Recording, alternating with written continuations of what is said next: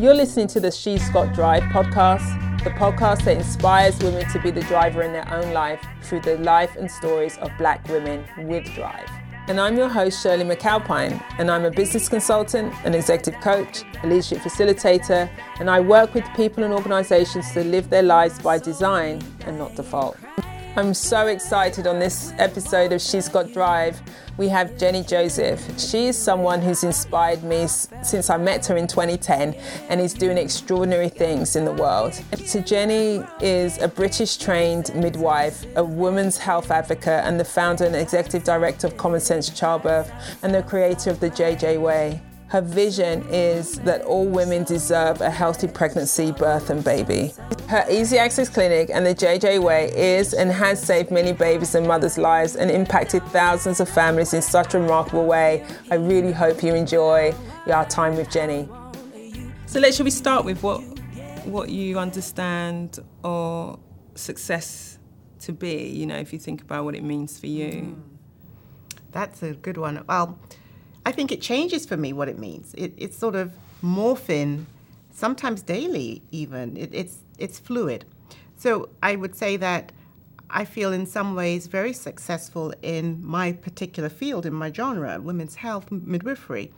And then on the other hand, as a CEO, I feel like I've got so far to go to say I've reached that success. But for me, success is a place where, if you ever arrive there, that it's just a complete, it's very part of who you are. It's sort of very natural. It feels good. It feels comfortable, like you're where you wanted to be and that you are just completely living in that way. It's a state of being almost. Yeah.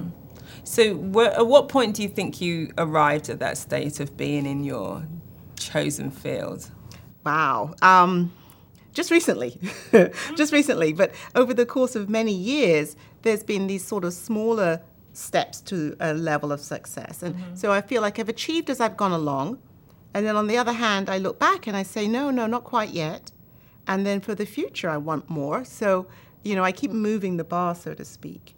But I think I could say for sure when I got a license in Florida, for example, that was one major success because I was told, no, you can't. Like, it won't happen. Like, oh, no. And so I was very clear about and intentional about, no, I'm going to get a license. Right. So, for example, becoming actually the first foreign-trained midwife that got a license in Florida since the Midwifery Act had been closed down, that was a real triumph for me and I think a measure of success. But that was just one piece. Because in having the license, having the piece of paper and actually being able to utilize it to get to work in the field that I'd chosen, I wasn't actually really able to get to work in the way I wanted to get to work inside of that. So there wasn't success in that because all of a sudden I was faced with, you have a piece of paper, you're able to be let loose, if you will, but now what are you going to do? Right. Because the recognition of what that license meant in Florida versus what it meant for me when I was in England was that, oh, this is a different midwife. Okay. So that changed there for me as far as the success of that.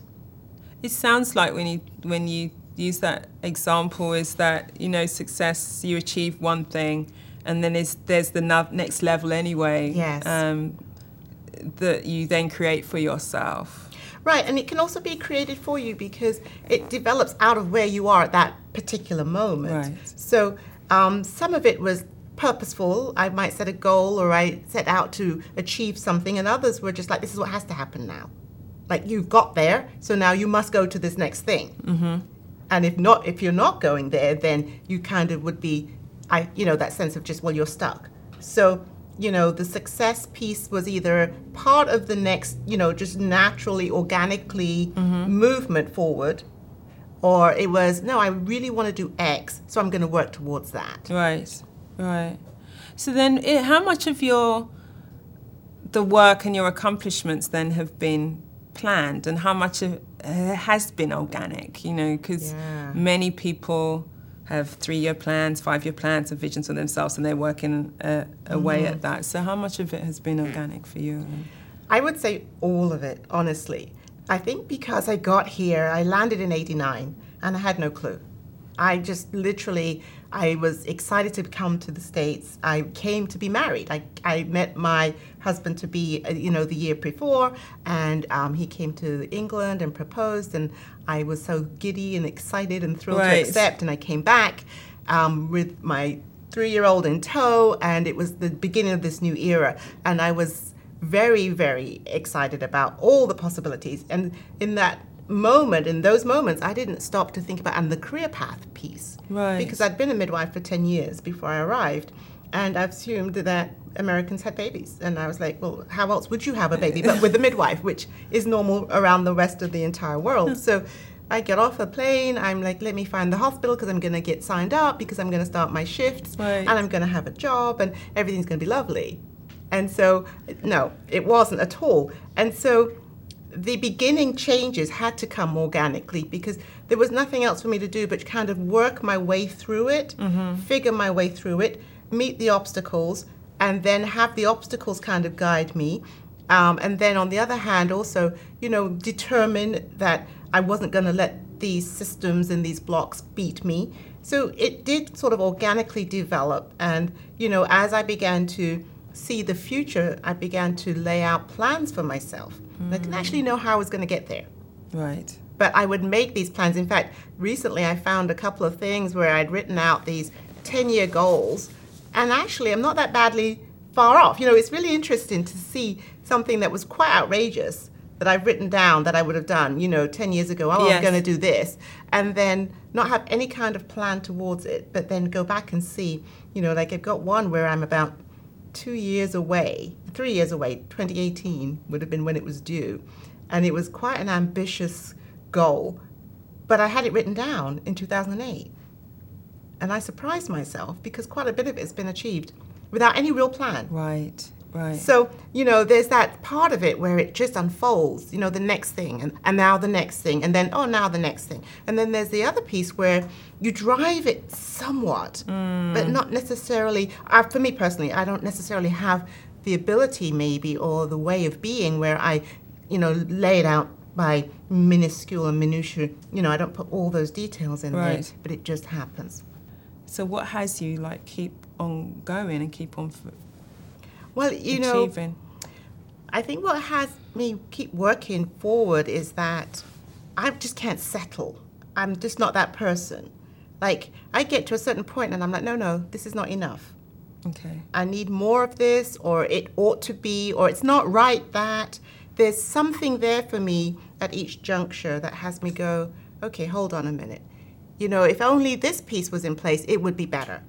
Or it would work better for other people, perhaps for the patients, the women, the families. Or this isn't right, we can't have that. Yeah. So what can I do about it? Right. So those kinds of things come up and somewhat keep driving me forward. But it was extremely difficult because I sort of had to reinvent myself to manage what I met when I arrived. Okay. I had to create almost inside of this place where there was nothing as far as midwifery at the time. It was 1989. And so the Midwifery Practice Act in Florida had actually been closed down.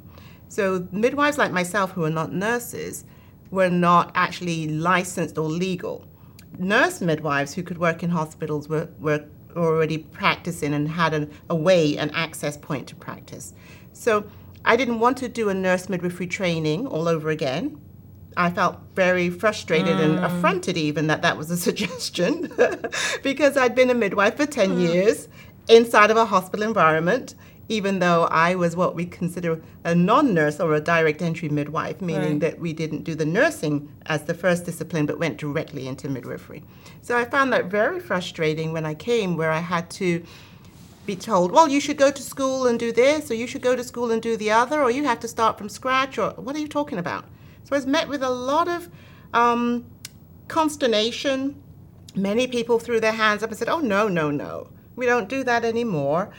This is old. And, referral back to the day, when the grand midwives were delivering babies at home, and the history of it all began to unfold. So it was extremely difficult, extremely frustrating, and I found it hard to keep fighting at that point. I was very overwhelmed. I was depressed for a long time. I ended up compromising and working in a physician's office, an OB physician's office. Right. I thought that would be as close as I could get to doing the work I loved. But it was interesting because that became the catalyst for me to actually get out and find a way to go back to my roots and go back to midwifery. The experience in that physician's office was so horrendous. It was such an eye-opening experience because I had no clue that, one, women could be treated that way, two, that the medical system was so upside down in the United States, and that, three, the disparities in the type of care, depending on your race or your socioeconomic status, was so apparent. And unfortunately, I got so caught up, I actually became a victim of the same system because when I had something that was going on for me gynecologically, I foolishly thought that I would work with the physician that I was employed by. Right. And that ended up in quite the disaster and led me down a road to just completely, essentially ending up, I consider myself a victim of some of these, I think, quite predatory behaviors that happen to women who haven't got any power in the United States. So that was the impetus, though, for me to say, that's it, back to midwifery, back to find a way, because we can't have this be all that's available. We can't have this be that women are so disenfranchised. All women, but particularly poor women, women of color, women who are powerless in the general society that is the United States. So that forced me to look outside of where I had sort of landed myself, where I put myself as if this was all I could have. And I realized, no, you know what? There's got to be a way. And that came from the history. That came from learning and understanding women who'd gone before me and their struggles. And realizing that those struggles had come full circle, that they were still playing out, that it was a vicious cycle. And there wasn't really much of a way to break in. But yet I was inspired by the fact that how they had broken in when it was their circle, their time. Yeah. Like if they hadn't have done what they did, many women, families, communities would have totally been destroyed. It's really quite an interesting fact, but if you think about it, African American midwives from slavery onwards delivered America. Immigrant midwives delivered America.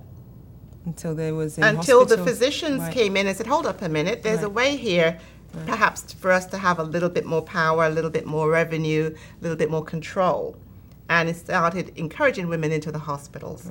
And, making sure that people understood the midwives were illiterate and they were drunken and they were dirty and they were unkempt and they were unsafe. And the smear campaign was so successful.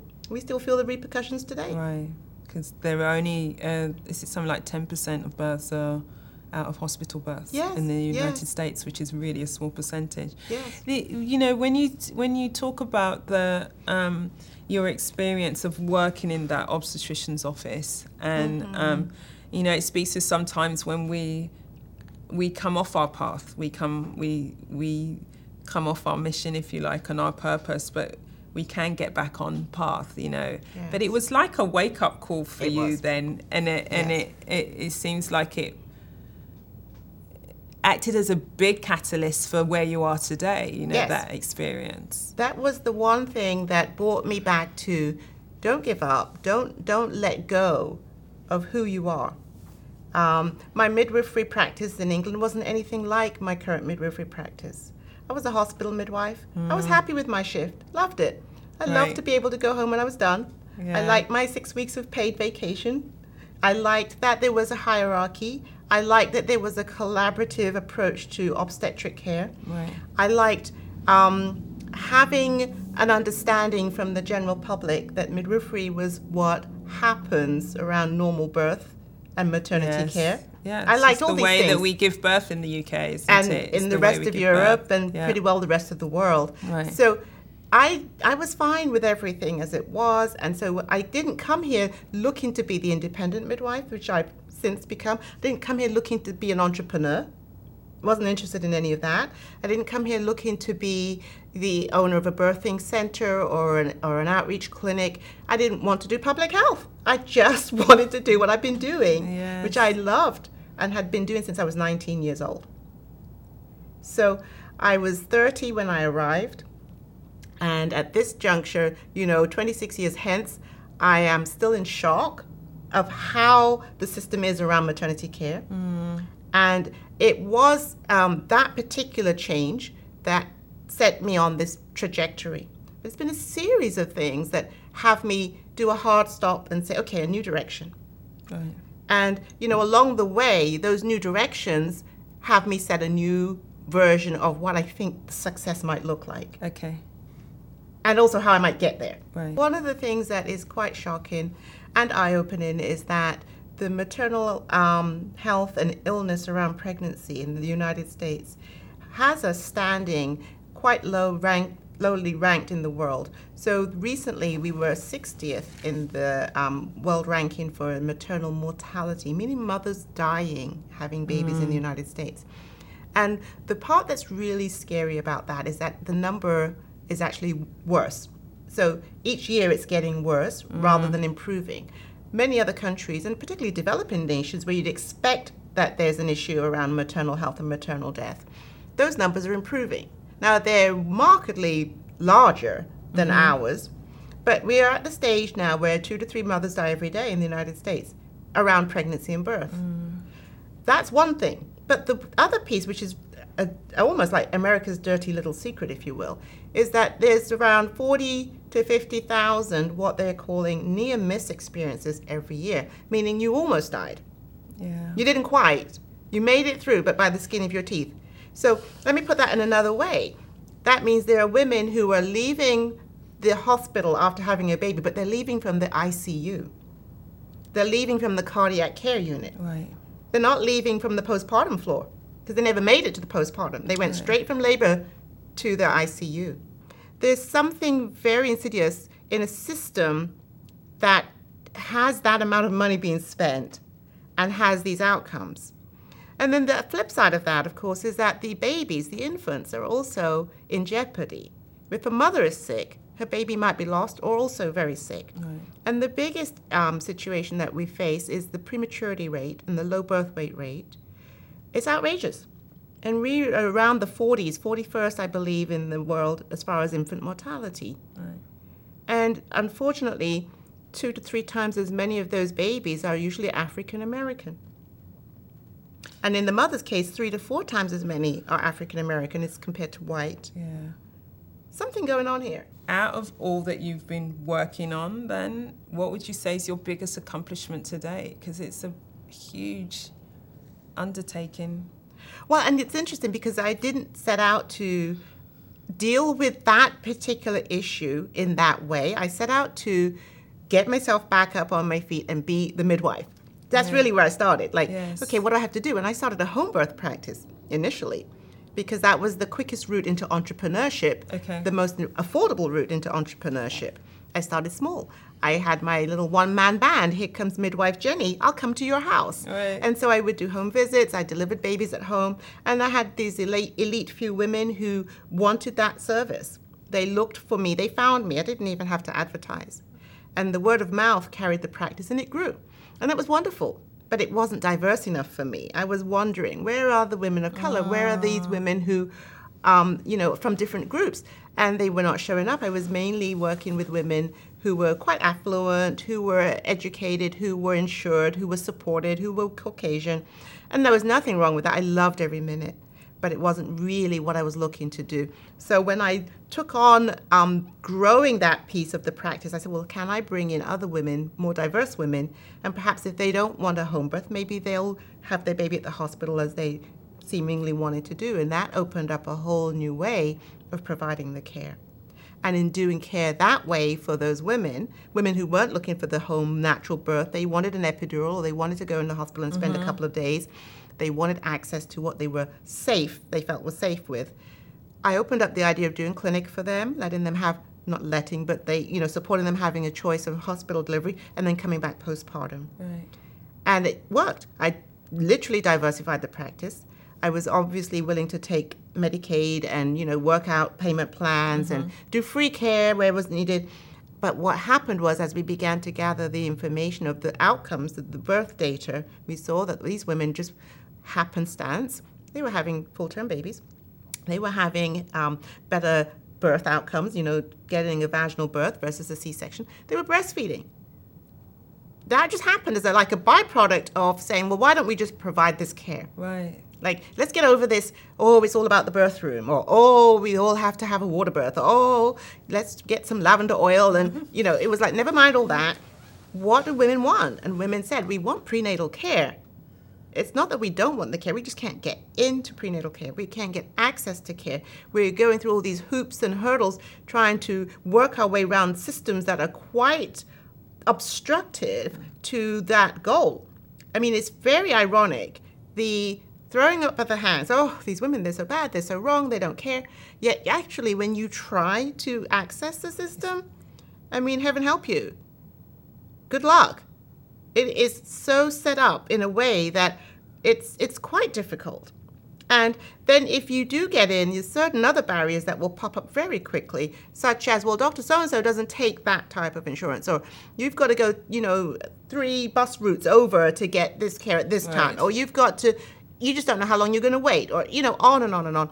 So it began to be apparent that it wasn't necessarily that women were having poor outcomes because of their wanton disregard for themselves or their children.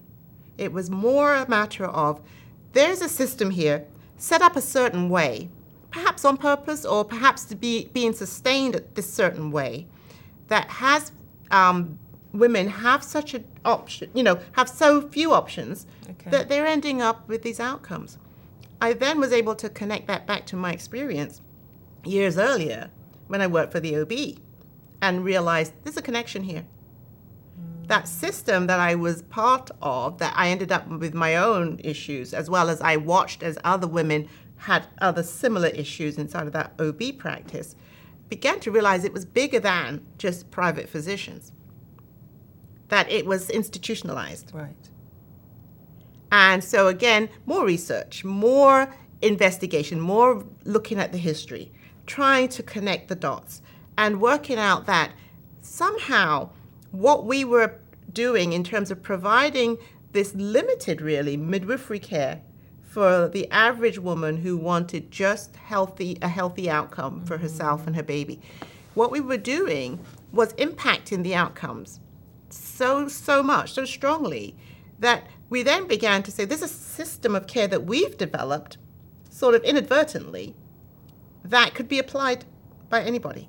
And that's the JJ way. That's right. I came up define it the JJ way, and so you've been able to use that model here in Florida, and that has saved babies, that has saved mothers. It's hard to be able to gauge it, but absolutely, when you have a comparative statistic that says the county that we work in, or even the state that we're working in, we compare the statistics for women of the same demographic.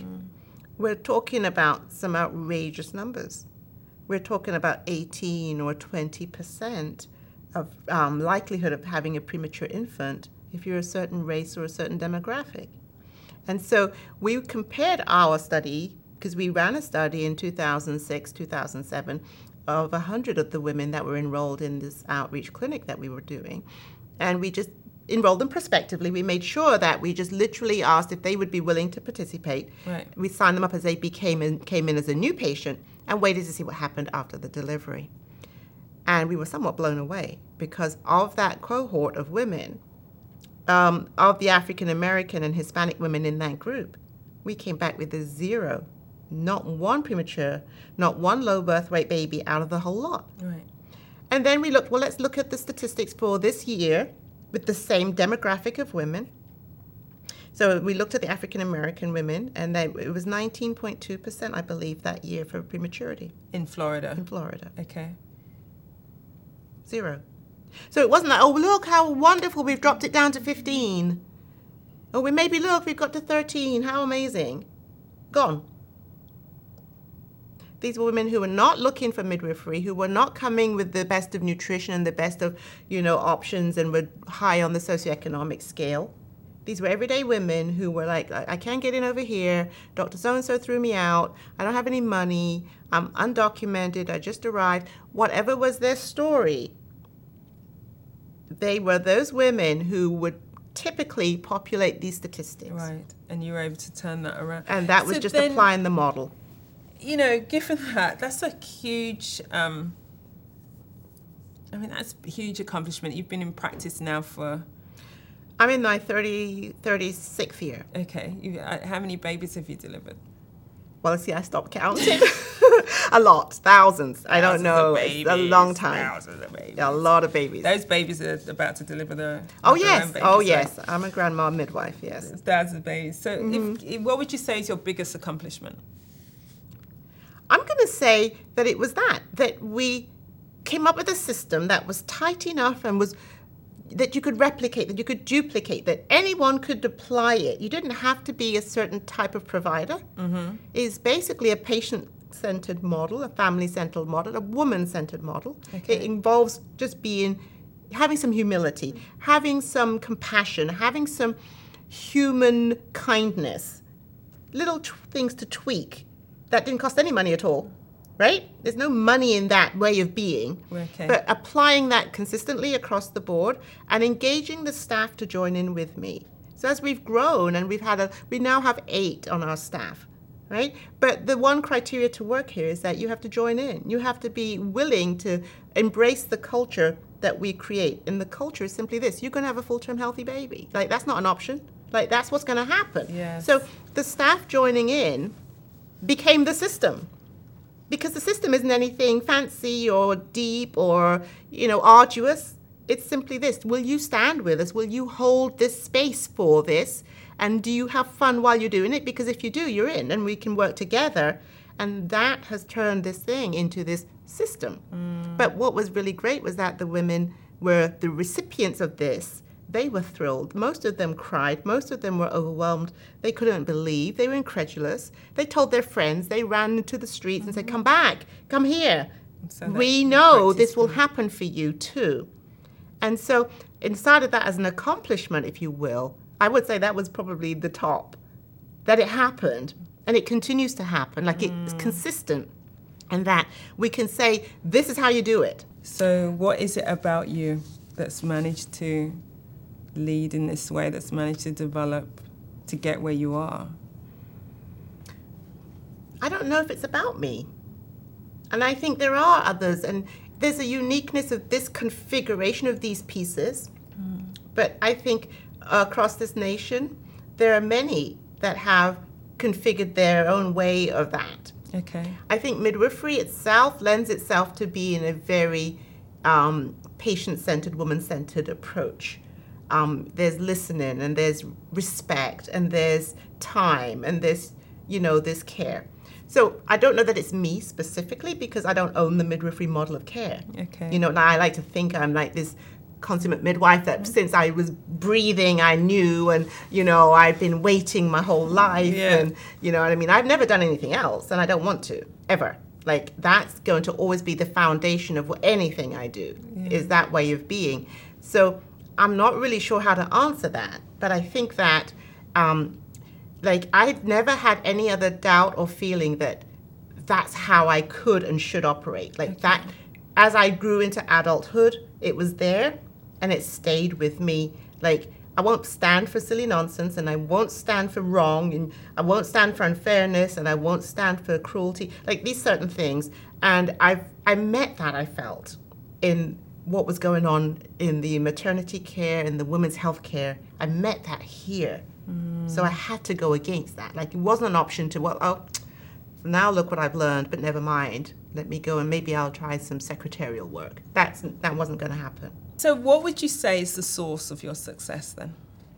When I see something that I maybe with effort and energy could fix or change, then I'm driven. So right now I think what's going on for me is that I'm looking at, I want a successful nonprofit organization, and I want to expand this work and the opportunity for others to do this work in their town, city, their neighborhoods, however they want to do it. So now I'm looking at, that comes from wanting this to happen. So my success, the goal that I have is to get a national program up, running, and sustained. I do have an element of me where I'm just go. Like, I'm in action. That's part of who I am, I think. And so as long as you're in action, I'm good. I feel like you're being pulled. Yes, I agree. I feel that too. Into like this future. Mm-hmm. So what do you say to someone who has that pull, but we can get in our own way? Mm-hmm. What do you say to that person? Pace yourself and have a sense of self-care along the way. I've been very much so pulled and so passionate that I've abandoned that side. Mm-hmm. And it's not sustainable. That piece I'm clear about now. That the self-care and pacing so that you can achieve and answer that call and be in that passion. Those two things go together. And I don't think I saw that as clearly as I do now all these years ago.